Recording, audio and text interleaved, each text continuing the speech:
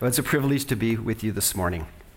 A few months ago, my mother, who's in her mid-80s, became very ill. And we were very concerned. We really thought we were going to lose her. My dad's 89 years old and in great health, and he was doing his best to care for my mother, but it didn't look good, and the doctors weren't sure what was wrong with her, which is even more disturbing. And when I spent a lot of time visiting her, they live not too far from here, an hour away, but she looked like a person on the edge of death. I mean, I walked in the room and looked at her and I thought, she's going. My mother's leaving us. The illness had really taken its toll on her physique, on the way that she looked. But she recovered, and she's just about back to full health, had Easter dinner with us. There's certain peculiarities about your parents, and you recognize them when they turn back to normal. And she's back to normal. We're glad for that. And my kids, I'm sure, say that about me. The illness did have effect, certainly, but she seems to be okay. She really does. And it really felt miraculous to us to watch her move from that place where death seemed so apparent and to watch her come back to this place of life. But I'll tell you what,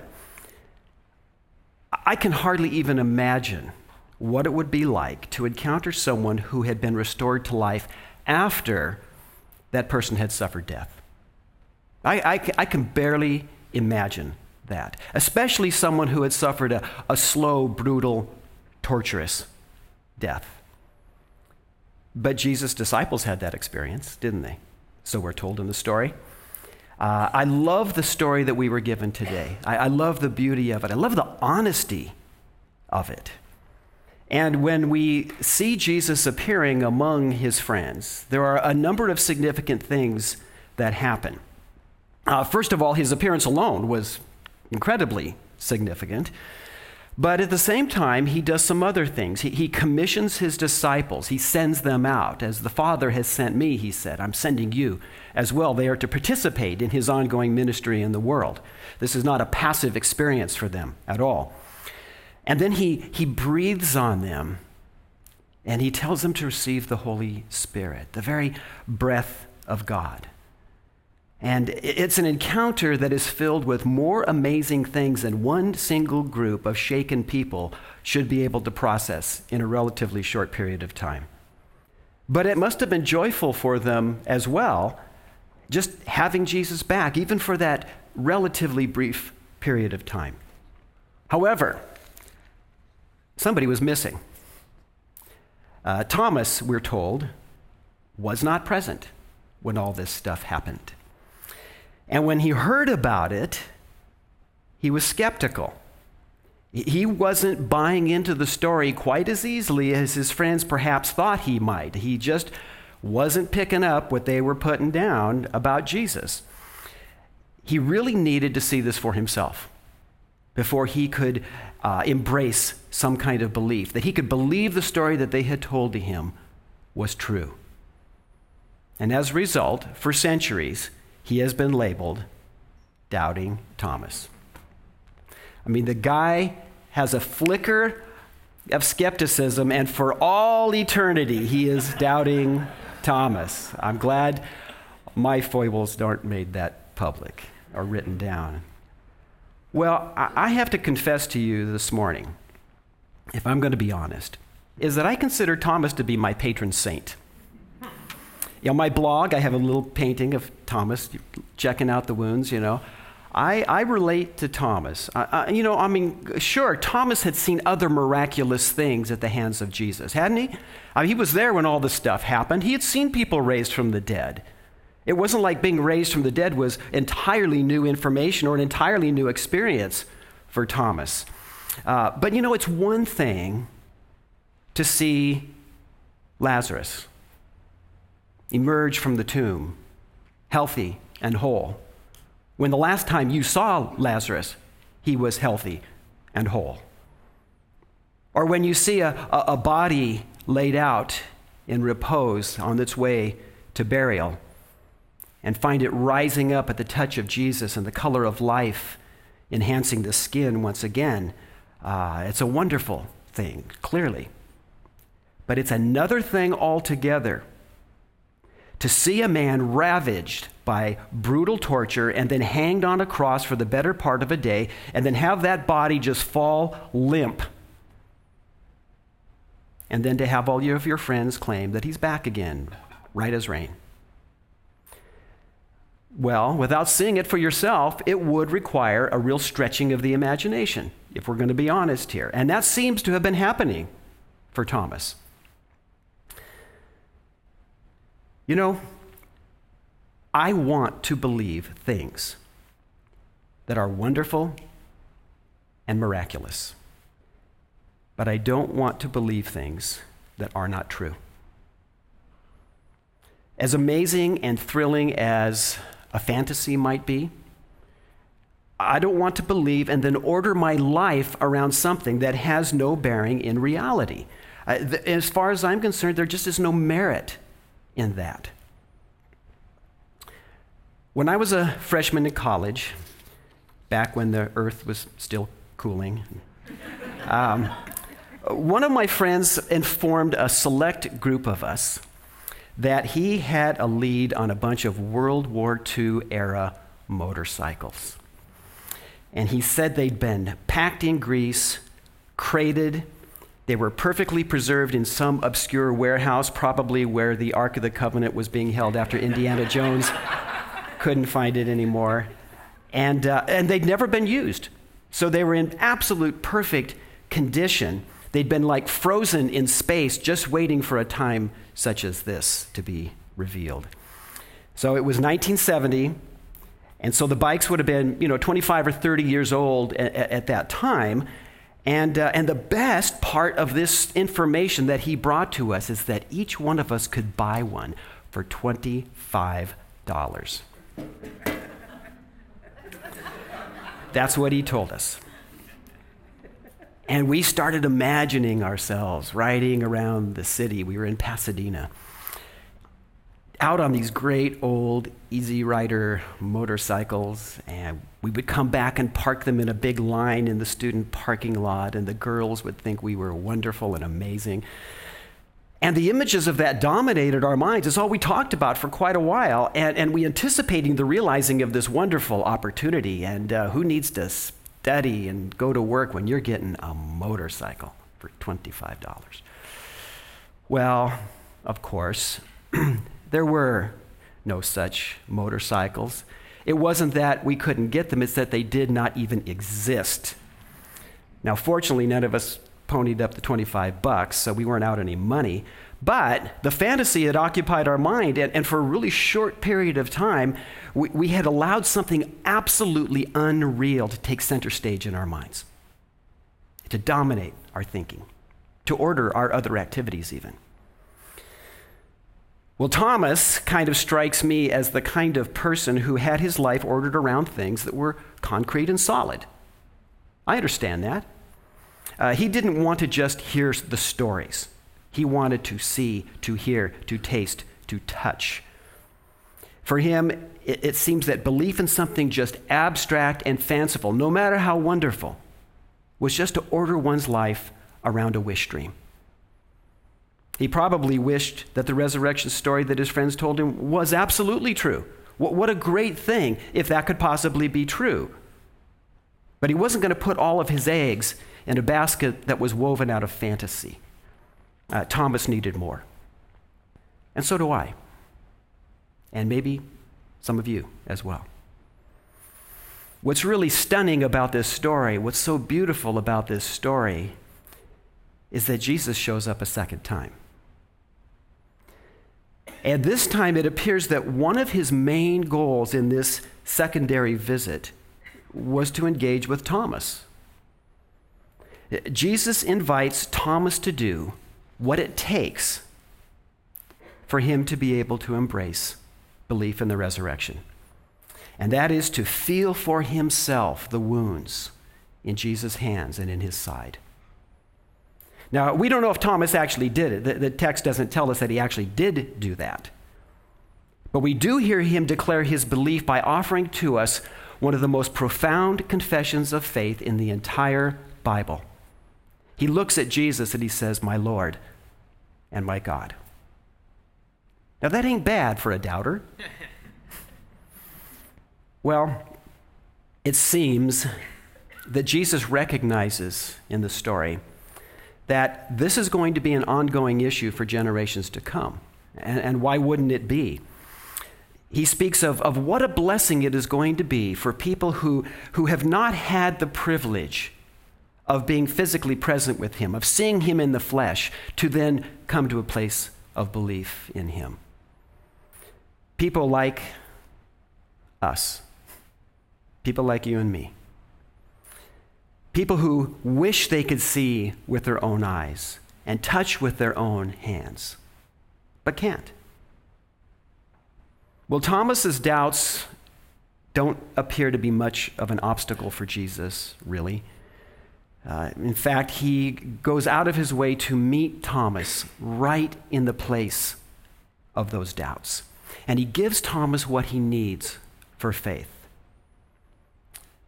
In a way, see, Thomas had put himself in the center of his own kind of private universe, using his senses to verify and validate what was going on around him.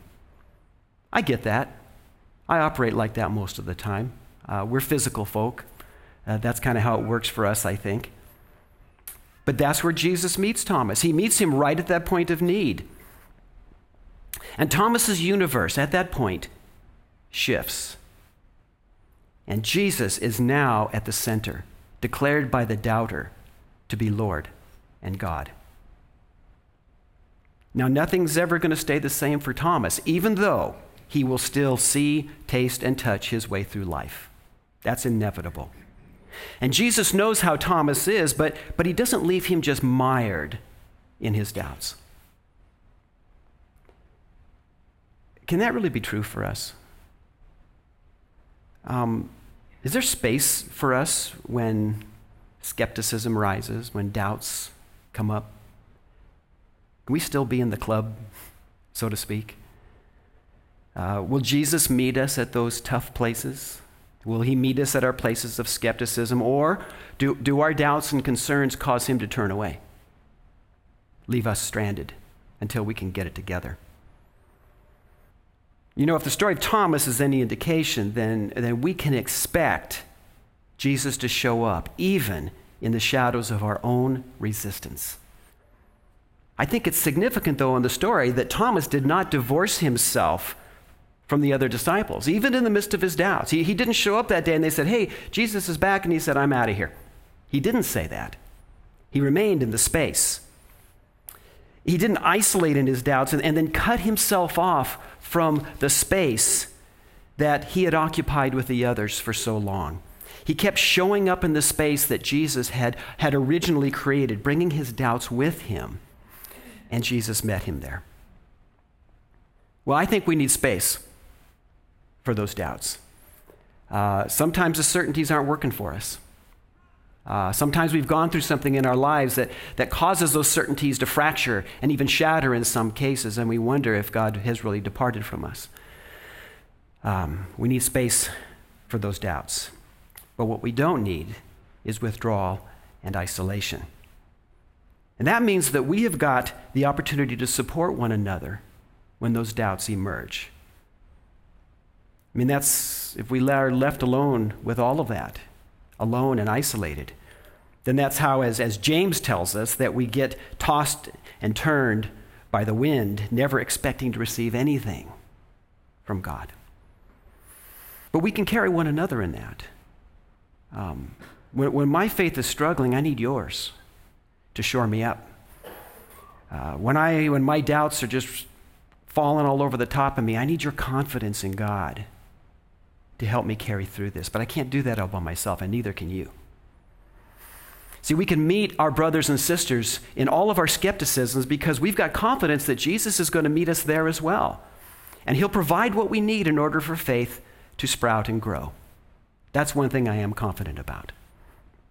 You know, I have to wonder something else. Did Jesus offer a second breathing for Thomas? You know, he breathed on the others. He granted them the Holy Spirit. He breathes on them. He says, receive the Holy Spirit. Now, I want to give a little footnote to that. I happen to notice that when he does that, nothing spectacular seems to happen at that moment, and I must say I take a little comfort in that. Or maybe Thomas was granted the gift by association. I mean, he was one of the original 12. Maybe it just sort of leaked out on him somehow. Regardless, because we don't really know, we're not told, the gift of the Spirit did come to all of them. It came in all of their messiness, it came in their confusion, and it came in their doubts. And there was plenty of all that stuff to go around. The Spirit, too, would seemingly, from our perspective, seem to sprout and grow as time went on. The Spirit came to them initially as Jesus breathed on them as a kind of deposit, signaling what would someday be the ultimate immersion in God's presence in the new heaven and the new earth that was yet to come. The breathing, in a way, was that alpha pointing forward to the final omega. And Thomas wasn't left out. You know, sometimes I think people, maybe us, maybe others, hopefully, talk about their life of faith, their journey of faith, how they're being formed by God, what we often call spiritual formation, sort of like the way that they talk about communion or the Lord's Supper, the Eucharist. And that is that you have to get it together before you can get involved. That was my problem really as a young Christian in the church where I was nurtured as a young person. But I always would hear that. We would only observe the Eucharist once a month, like you do, you know, in some places. And there was a lot of time spent in getting worthy because you don't want to take in an unworthy fashion, as Paul tells us. And so that was kind of translated as you need to get it together, get rid of all the impure thoughts, all the, confess sin, all this very important stuff. The problem was, from the point where I was sitting in my chair to where I came up to do communion, I could have like 12 impure thoughts just in that space of 15 feet. And it's like, okay, I got this down. Pure thoughts. Nope, got to go back. Got to go do this. It would take me years just to get from my chair to the communion table. At that rate, I would never, ever participate in wine and bread, in body and blood. Could never quite get it together. Worthiness always seemed elusive to me. I had way too much unworthiness that I didn't even know how to discard. I once heard a comedian comment on the old phrase, "You can't take it with you." He said, "But what if you can? What if you die and go to heaven and God says, 'Hey, where's your stuff?'" Well, we do come to Jesus with our stuff.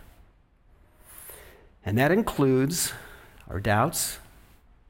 It includes our uncertainties, our need for authentication, even sometimes our demands for verification.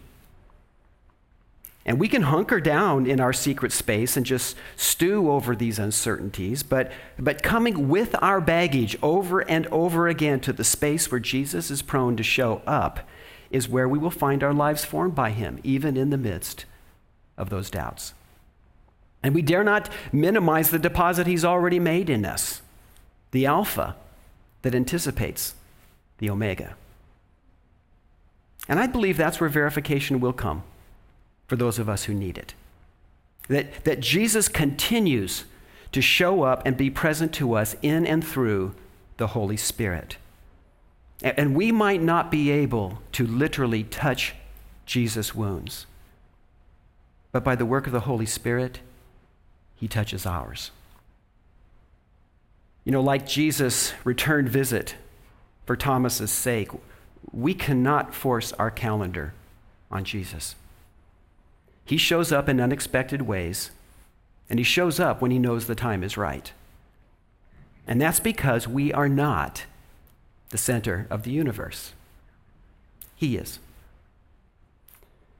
As I was just processing through this text even this week, it occurred to me that, it's hardly unusual in a setting like this, even though here we all are at church, that some of us would show up really relating to the whole Thomas deal, struggling with some things, maybe things that don't have any answers to them, at least none that we can put our arms around.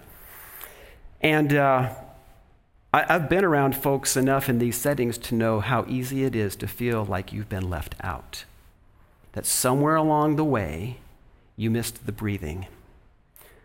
Somewhere along the way, your doubts and your sense of uncertainty disqualified you. You can still come, but you're going to have to sit in the back. You can be in the club, but you're not going to have full membership. Whatever analogy we want to use. And you just, you hope to go to heaven when you die, but it's not going to be much fun in the meantime. And I think that the Lord would like to say to you today that he keeps coming to you a second time, a third time, a fourth time to meet you in the place of your struggle, the place of your doubts. He's coming again to breathe upon you that you've not been left behind, that his heart is for you. And today when you come to the Lord's table, as Michael leads us in sharing body and blood, bread and wine, that you come recognizing that you come at his invitation, that he looks at you with the doubts and the pain and the suffering and the brokenness and all the stuff you've got, and he says, come to the table. The invitation comes to you today. And for those who will gather for prayer afterward, if you're struggling in that place, ask someone to pray for you, that your eyes might be open, your ears might be open, that your heart would open, and bring all your baggage with you because Jesus will probably have some unpacking to do. Amen.